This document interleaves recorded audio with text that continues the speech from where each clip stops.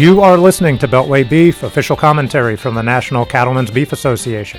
My name is Ed Frank. I am NCBA's Senior Director of Policy Communications, and we have some breaking news out of Washington again this week. It seems like there's breaking news every week. The U.S. House just passed an omnibus spending bill by a vote of 256 to 167. That omnibus bill includes quite a few provisions that are very good for the cattle and beef industry. And here to discuss that is Allison Cook. She is NCBA's Executive Director of Government Affairs. Allison, thanks for joining us. Excited to be here today. Okay, so what exactly is in this omnibus spending bill that will help cattle producers? Absolutely. So NCBA has a lot of solid wins, solid language in this bill, which is why we are supportive of it, and hope you will be too. Let's start off with CERCLA.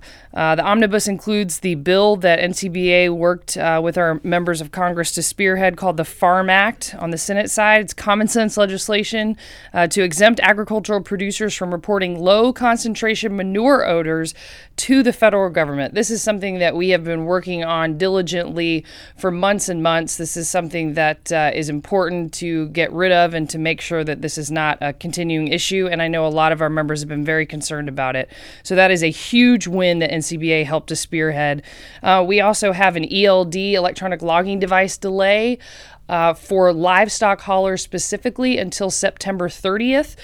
We were grateful to Congressman Valadeo's Office of California that really helped us to get that language into the original House package, and then continued help from other members of Congress to get that into this omnibus. So we will continue to work on that issue, but we have gotten some more time on the ELDs.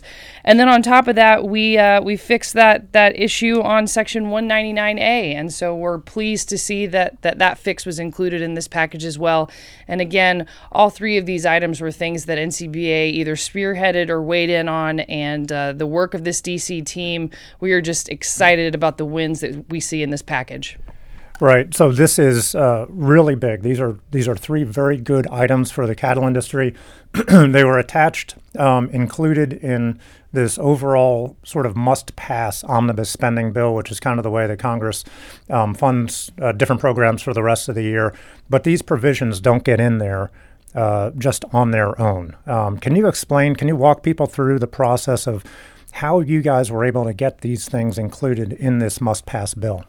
So I think the way a lot of things work well in this town is you work well with your friends and you get stuff moving and you make sure you're all on the same page. So we certainly had a lot of other ag industry groups in town that were supportive of these items and that we worked closely with. There's certainly some positivity in moving in larger groups.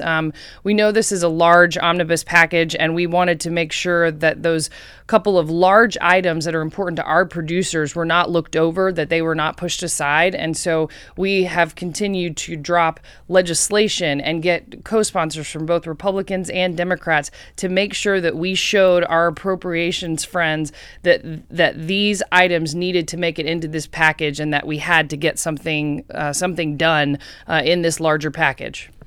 Yeah, absolutely, and it was really a team effort. You did a great job on the ELD issue. Scott Yeager did a good job both lobbying and running the coalition on CERCLA.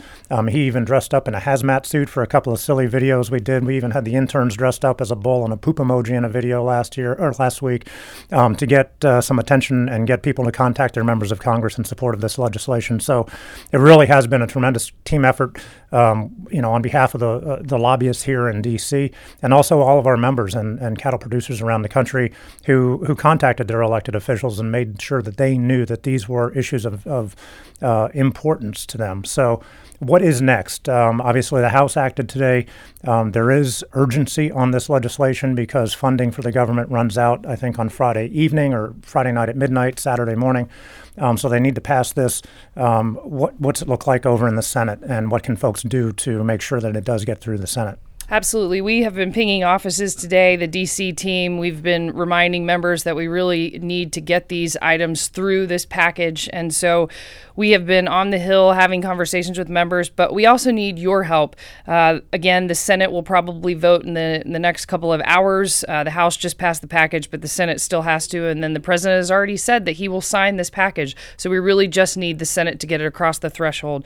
So we need you all to reach out to your senators. You can do that by going to beefusa.org. There's a link on the front page that will link you up to the senator who represents you in your home state, and you can reach out to their office and ask them to help get our producers some wins and get this package across the finish line. All right, Allison, thanks for joining us and great work. Good stuff. You've been listening to Beltway Beef. Until next week, eat beef. Go to beefusa.org to contact your senators and keep up with this debate on Twitter at Beltway Beef. Thanks for listening.